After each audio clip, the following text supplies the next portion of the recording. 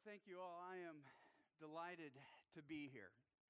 I'd like to get a feel for who I'm talking to before I talk at you. And I found there's one question that can give me a feel for who I'm with. Because you can divide the world into two groups of people. There are dog people and there are cat people, all right? So let me check for certain. How many dog people do we have here? Whoa, okay. And how many cat people who will publicly admit it? All right, dog people always win, and that makes sense to me because dogs are better. They just are. I mean, in every way. I've been a dog person my entire life, which is why I was shocked when part of being a good husband to my wife ended up having a sincere funeral for a cat. But it happened somewhat early on in my marriage. At the time, we had just one daughter. She was a little toddler. I was going to seminary. It was a busy day, and we rented this tiny little house, had a shared driveway with another very tiny house that was occupied by a single gal who lived there with her cat named Remington. And he would claim the property, as cats often do. One morning, I was ready to get an early start. I had so much going ahead of me, and so I'm pulling out of the shared driveway, and I saw Remington on the street right in front of the driveway and hit overnight. A car, a truck, something had gotten him.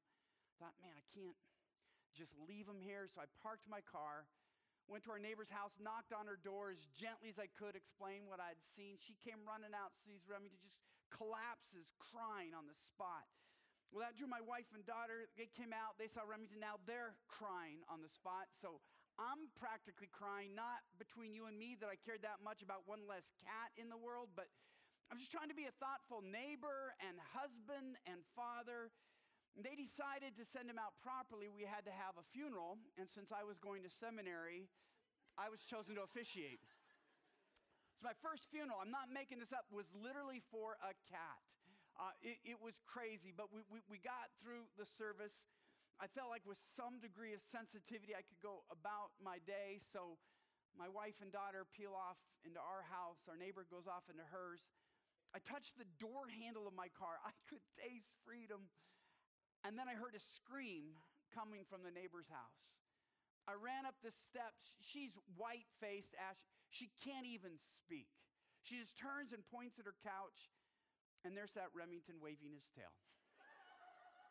We'd buried somebody else's cat. To this day, we don't know whose cat we buried. Obviously, it was not Remington. So my first funeral was a farce from beginning to end. But if you had told me early on in my life that, Gary, part of being a good husband, if you really want to love your life, even though you're a dog person, you're going to have to learn how to care about cats and have a sincere funeral. That's what I could have never imagined it. And for those of you who are single, let me just say this. You have no clue what your life is going to face. You just don't. And I've seen so many different situations, assault couples once they get married. I've seen poverty and unemployment. I've seen affluence assault couples, literally talking to a man who said his marriage fell apart when he stopped making hundreds of thousands of dollars and started making millions. Some of you will be challenged in your future marriage by a child that is rebellious or becomes very sick and requires a lot of rehabilitation. Some of you will be challenged by the inability to have children. You just don't know what you're going to face. Some of you will succeed far beyond what you could have imagined. Some of you will have your dreams squashed again and again and again. You don't know what you're going to face. God doesn't give you that option. But here's what he does allow to you. And this is what I'm here to talk to you about, and I'm so excited about talking about it because I don't know that there's a more important topic other than helping you connect with the Lord himself. And that is, while he doesn't tell you what you're going to face in this life, he lets you choose who you live that life with. You get to choose the person who's by your side that you will face success or failure, health, sickness, prosperity, affluence, all of that. And I can't overstate how important this decision is, how it will color every day and set the attitude every weekend and holidays. You have no idea how important this decision is, which is why if there is one decision you want to make in your life on a wise and I believe biblical basis, it's this decision. If you make a stupid decision on a house, you might lose a lot of money, but you can get out of it. You make a stupid decision buying a car, it's going to hurt you, but it's not going to mark you. Marriage is unlike any other decision you'll make. That's why I wrote The Sacred Search, because I found Christians were getting married for the same reasons as non-Christians, and none of those reasons predicted future marital happiness or success. I think if we want to root your decision in the wisest basis, we have to go back to the words of Jesus.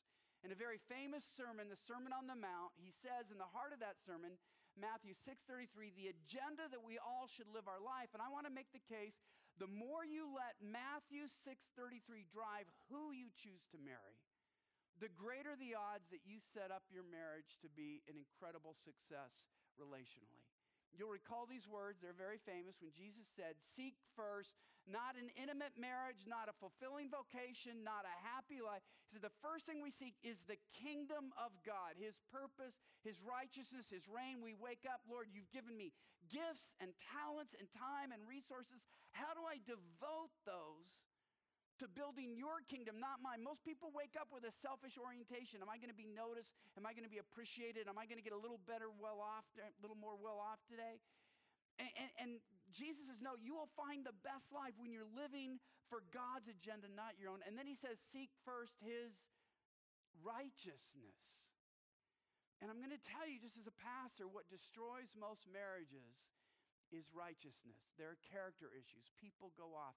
And though this verse doesn't directly address making a wise marital choice, when you apply it to making a wise marital choice, you avoid the two biggest things that bring down marriages. The first one, it's a lack of purpose. Listen, it's lack of purpose. People get bored with each other. You know, when you date, you know, you can keep somebody fascinated for 5 or 6 dates. You're not going to keep somebody fascinated for 5 or 6 years. None of us are all that, okay? I mean, we're not that fascinating. 50 or 60 years, good luck with that.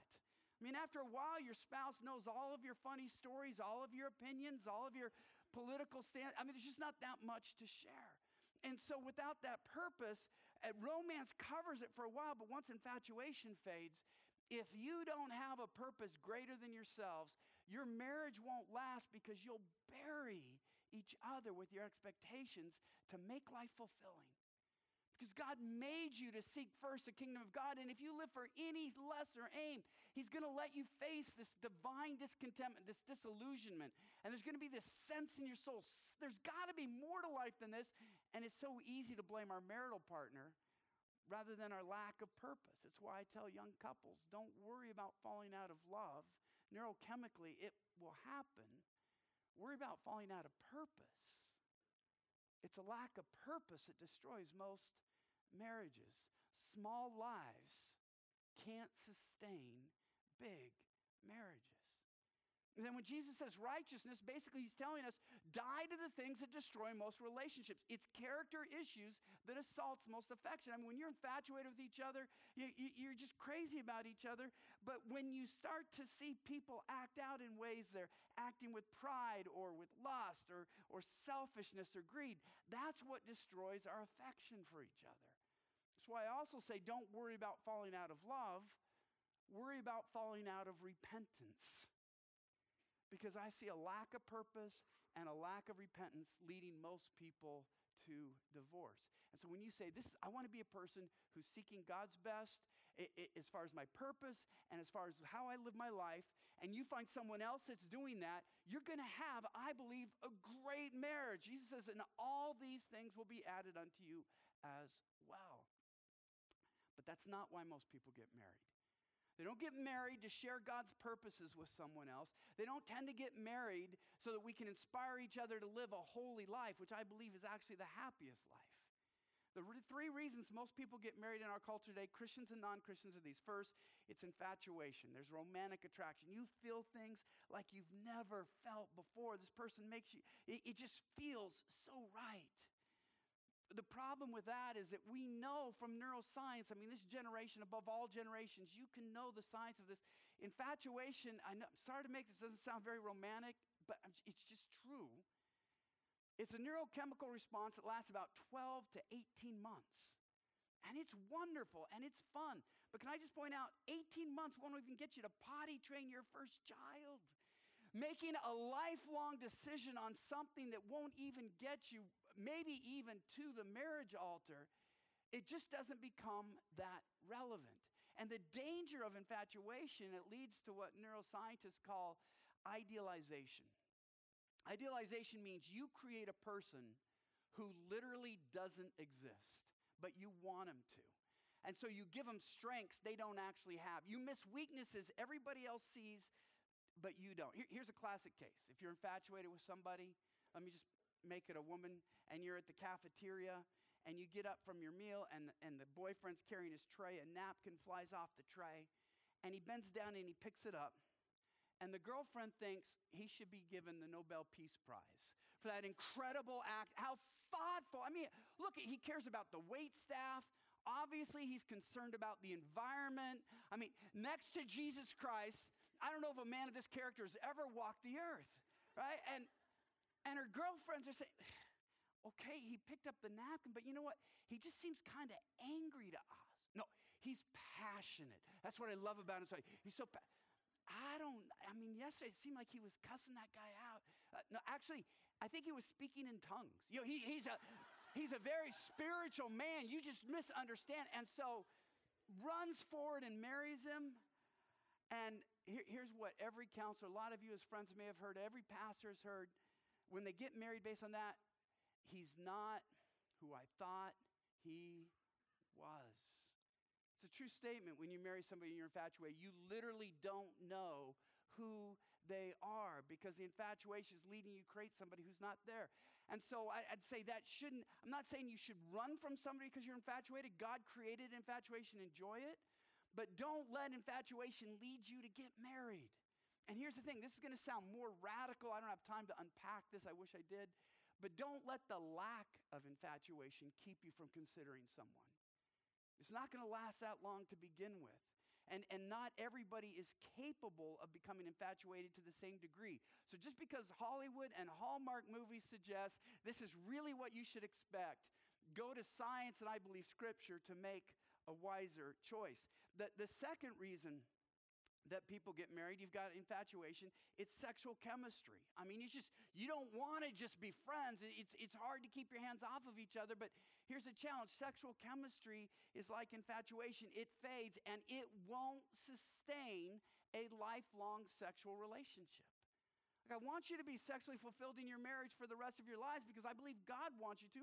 I believe there's biblical warrant for that. Look, when it comes to God's creation and he designed sex, I think he hit it out of the park. He was brilliant. It is wonderful within marriage.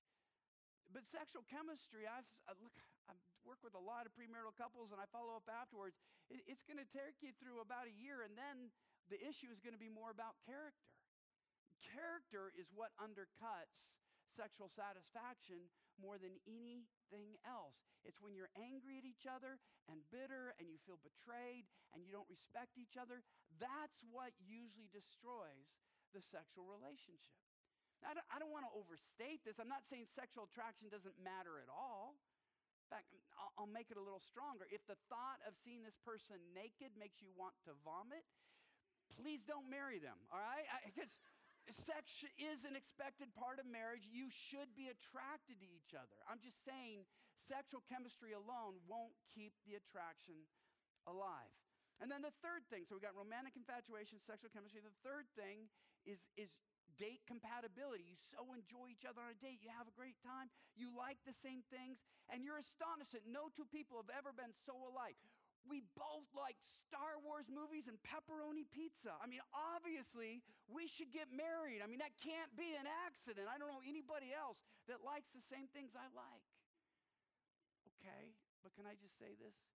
All that getting along well on a date and having fun together and really enjoying being around each other, all that tells you is how much you're going to enjoy vacation. How often do your parents go on vacation? Maybe 2 weeks a year, maybe 3 weeks a year, and then they have to have the kids with them or whatnot. I mean, it doesn't tell you how you're going to handle paying a mortgage, running a house, raising kids together, all of the things that most marriages revolve around. Date compatibility gives you no information. And so you're enamored by, we get along so well on dates, you're enamored by sexual chemistry. Guys, I'm going to so discourage the men here, but I got to tell you, they've done studies. Less than 1% of your time as a husband will be involved having sex with your wife. I know you were hoping for a bigger number than that. All All I'm saying is, it can be the best experience in your world. If it's less than 99% of your marriage, it's not going to carry. You're not going to carry the 1%. I've just seen it time after time. So none of these reasons predict future marital happiness, even all of them together. Boy, I've never felt like this way before. We can't wait to be intimate with each other. We have such a great time on day. Even all those things, most people think, okay, if those three things are present, this is good. We got to get married. And most people get married on that basis. But look around. Are most people happy in their marriages? Do they have relationships that inspire you? Do they have marriages that are getting deeper through the years? I know you want to be different. Everybody wants to be different, but if you make this decision based on the same basis as other people, you can expect to end up with the same results. So if we go back to Matthew 6:33, okay, we're going to have a life of purpose together, and we're going to pursue holiness. I know pursuing holiness doesn't sound so exciting in a mate, but I'll tell you this. John Wesley said, and I think it was brilliant, he said, I don't know anybody who's happy who's not pursuing holy. I don't know anybody who's happy who's not pursuing. Think about it. Do you know anybody who's addicted who has a happy life? There are moments of pleasure, but man, far more moments of shame and hunger and obsession. Do you know anybody who's angry, who's really happy? They're pushing everybody around. You know anybody who's materialistic, who's happy? She can never get enough. She's always critical. Pursuing holiness, it seems like a foreign concept these days, but really it's the best way, I believe, to pursue happiness. So we need to know the why of marriage before you can make a wise who. I have a lot of friends, better friends than any man could deserve in this lifetime. But they all have different roles in my life. If I needed to get a roof replaced or I had a leaky roof, I wouldn't call one friend because one of my buddies would come over with a roll of duct tape. It's all right, let's get going. We got to watch the game. You know, well, that's not really what I want. A couple of friends, brilliant lawyers. If I was sued, they'd be my first call. But I wouldn't ask them to repair my roof. Whatever the job is that you need done determines whether somebody is capable. Here's what I'm saying. Somebody can be a great boyfriend or girlfriend and a disastrous marriage partner. But we think if they qualify as a wonderful boyfriend or girlfriend, we should marry them. And I'm saying those are two different things. So at the time I have left, I want to just go through a few. I'm not going to get through all I want to get through, but some things that I find younger people just don't consider when they're considering better questions in romantic infatuation than sexual chemistry and date compatibility. The first one doesn't sound that exciting, but you really want to find someone who knows how to handle conflict. And I mention this as the top because every marriage is filled with conflict. I was shocked. I thought if I made a wise marital choice, my wife and I would never have disturbances and never have disagreements. And I was shocked at how two people who love each other could disagree so much. In fact, as a young husband, I was really confused when my wife would wake up furious with me for how I had treated her in her dream the night before. And it seemed so unfair. I go, but honey, it doesn't matter. You were such a jerk, and I can't believe I'm sorry. I mean, I didn't know how to handle that. But here's the thing. I used to fear conflict. And now I don't, because what conflict does is it reveals what my wife really cares about. It reveals what she values. It reveals her fears. It reveals her deepest beliefs. And so conflict handled in a healthy way builds our intimacy.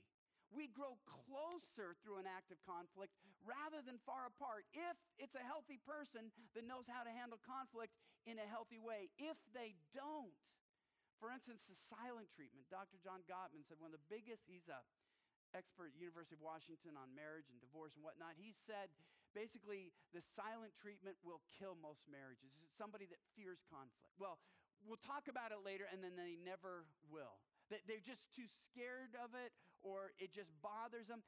If somebody can't come through a problem together, life will tear you apart. There's no infatuation that can last through a lack of conflict resolution.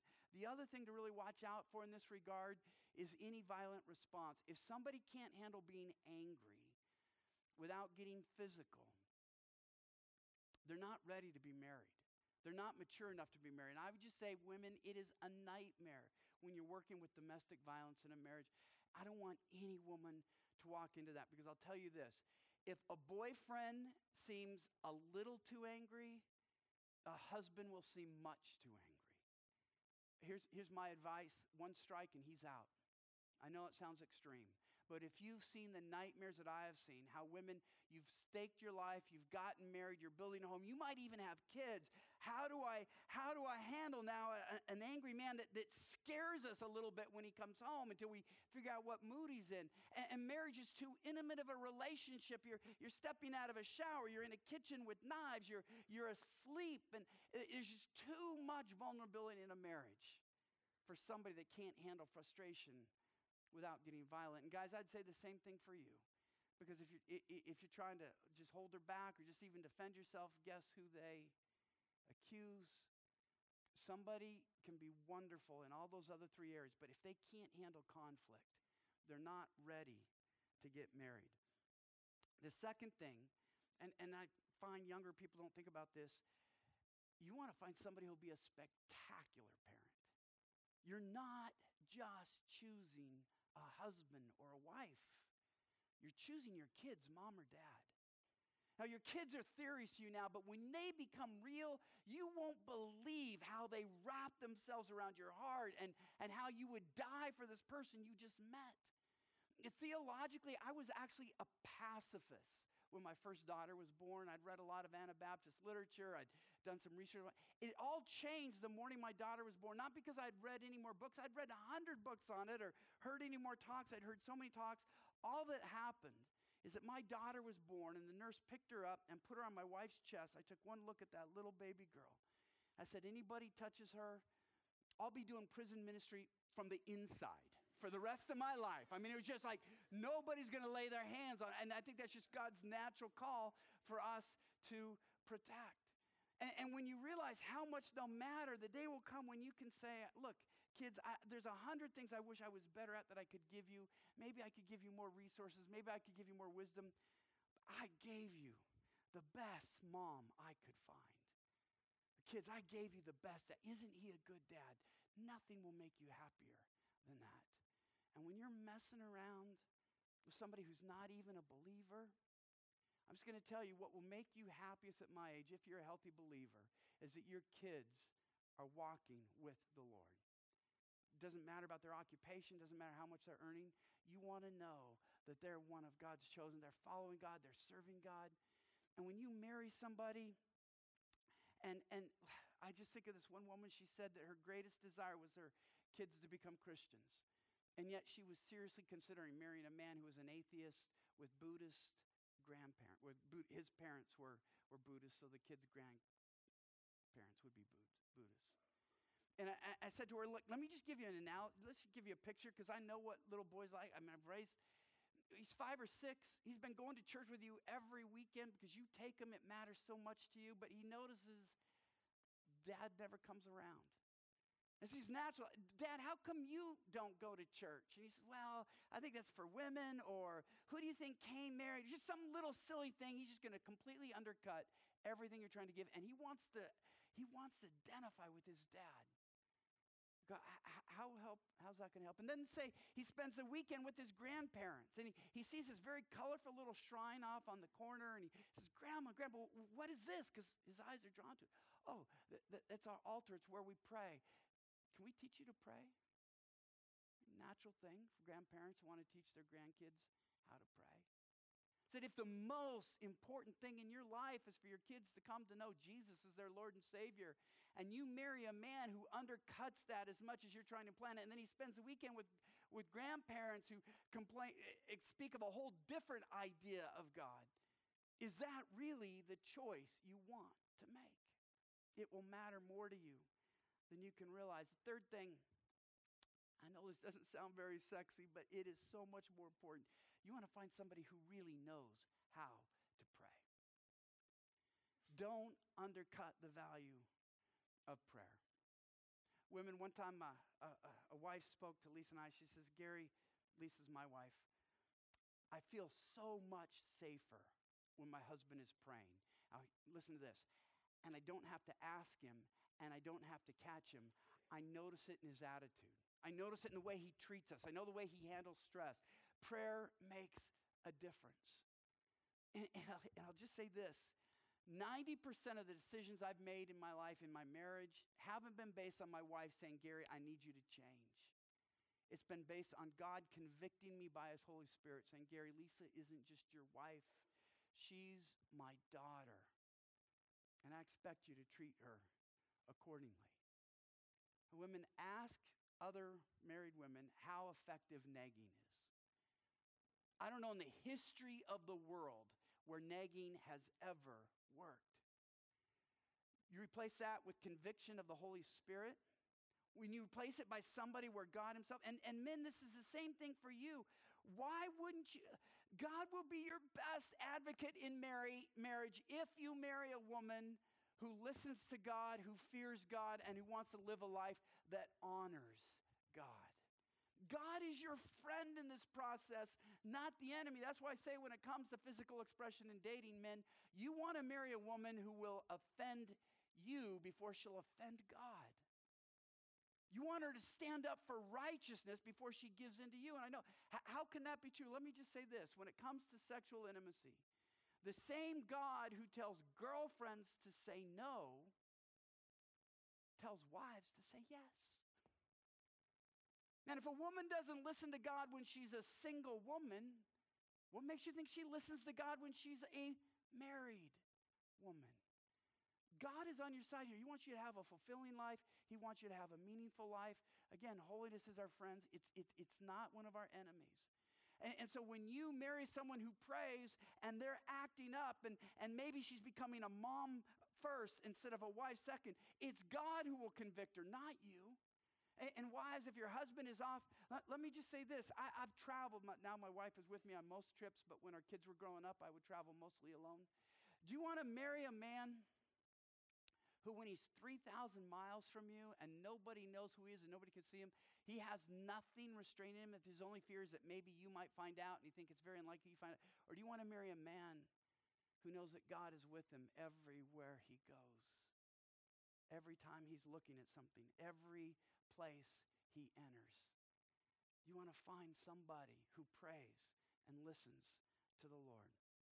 Fourth thing, you want to marry a giver, not a taker. You want to marry a giver, not a taker. Now, that sounds selfish for those of you givers. And I love you givers because I think it's the Spirit of Christ in you. But here's what I've seen in dating relationships. A giver starts dating a taker. And it seems like a match made in heaven because the giver gets to give and the taker gets to take. And they both feel like we get to do what we like to do. And for a while, it's okay. But marriage is a marathon. It's a long relationship. And when you marry a taker, the time's going to come when he has to give. And I've seen this over and over again. When the taker has to give, he doesn't feel empathy toward you. You get sick or you're depressed or unemployed or you've got your own issues. He feels like, he feels sorry for himself or she feels sorry for herself, not for you. Because their disposition, they don't get any joy out of giving. They get joy out of taking. I didn't sign up for this. Our relationship worked because you're low maintenance and I'm high maintenance, and I just want it to stay that way. And here's the thing. If you are called of God in the ministry, you must marry a giver. And here's why I think it's wise and not selfish to marry a giver.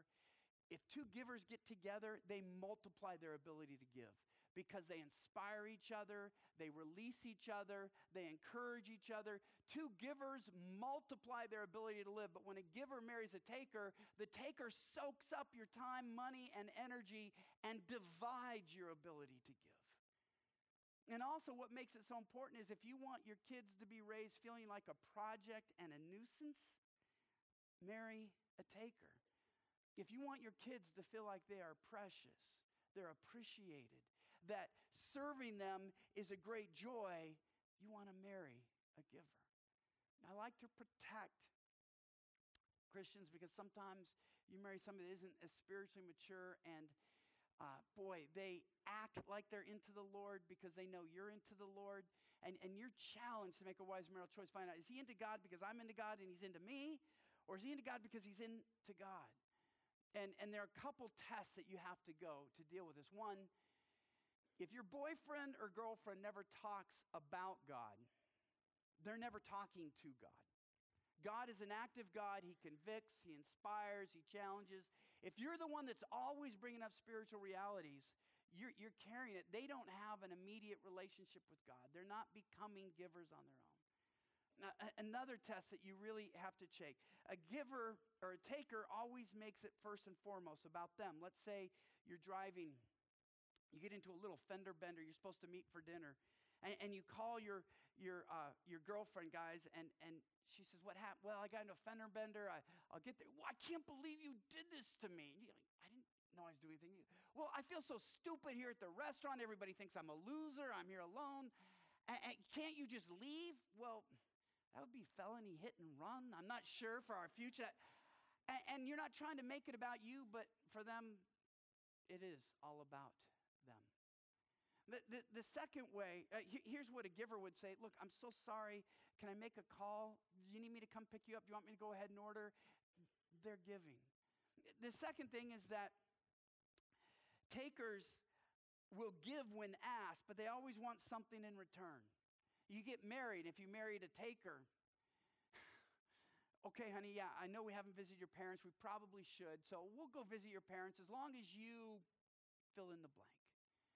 And so what a taker does, because they don't get any joy out of giving, they have to get something in return. And so in your dating relationship, in your marriage relationship, it's always going to be a contest. I'll give to you if I have to, but I need to get something better in return. And then the third way you tell out is how do they treat invisible others? Remember, they'll give to get something. If they want to marry you, they'll give to you to get you to marry them. But once you're married to them and the infatuation is faded, they will treat you like they treat their parents, like they treat their siblings, like they treat others. If they give only to you and you notice that they're taking from everyone else, the day will come when they're taking also from you. It's not selfish to want to marry a giver. It's wise. If you're seeking first the kingdom of God and His righteousness, you should marry a giver. Somebody who says, together we're going to serve the Lord. Look, the deepest marriages I know are marriages of two people that live for a purpose greater than their own affection for each other. They seek first the kingdom of God. That gives them meaning. It gives them purpose. It gives them fulfillment. And when they're earnestly seeking first the kingdom of God and His righteousness, they're losing all of the things that destroy most relationships. They're dying to the sins that make life miserable. Do you trust Jesus? Okay, at Sterling College, I was actually hoping for a little better response than that, all right? So, do you trust Jesus? Do you think He knew what He was talking about? Do you believe He has your best interests at heart? Then when you're choosing someone to marry, lean on His key advice. If this doesn't drive your marriage decision, I believe you're putting yourself at great peril. Seek first the kingdom of God and His righteousness. Let me pray for you. Father, you know the stakes of every individual here.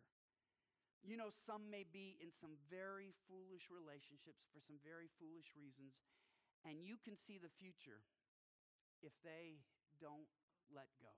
They've believed the lie about what creates a fulfilling marriage, and some of them might even be flirting with just a disastrous choice. And some, Lord, might have a wonderful choice that would so inspire you and provide a rich life, but because it doesn't measure up with what this culture says a marriage should be, they don't see it. They don't realize what they could have.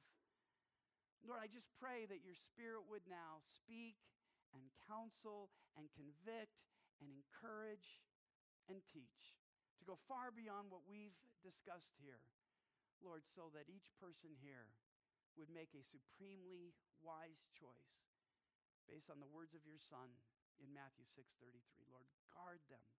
Guard their minds and hearts, we pray in Jesus' name.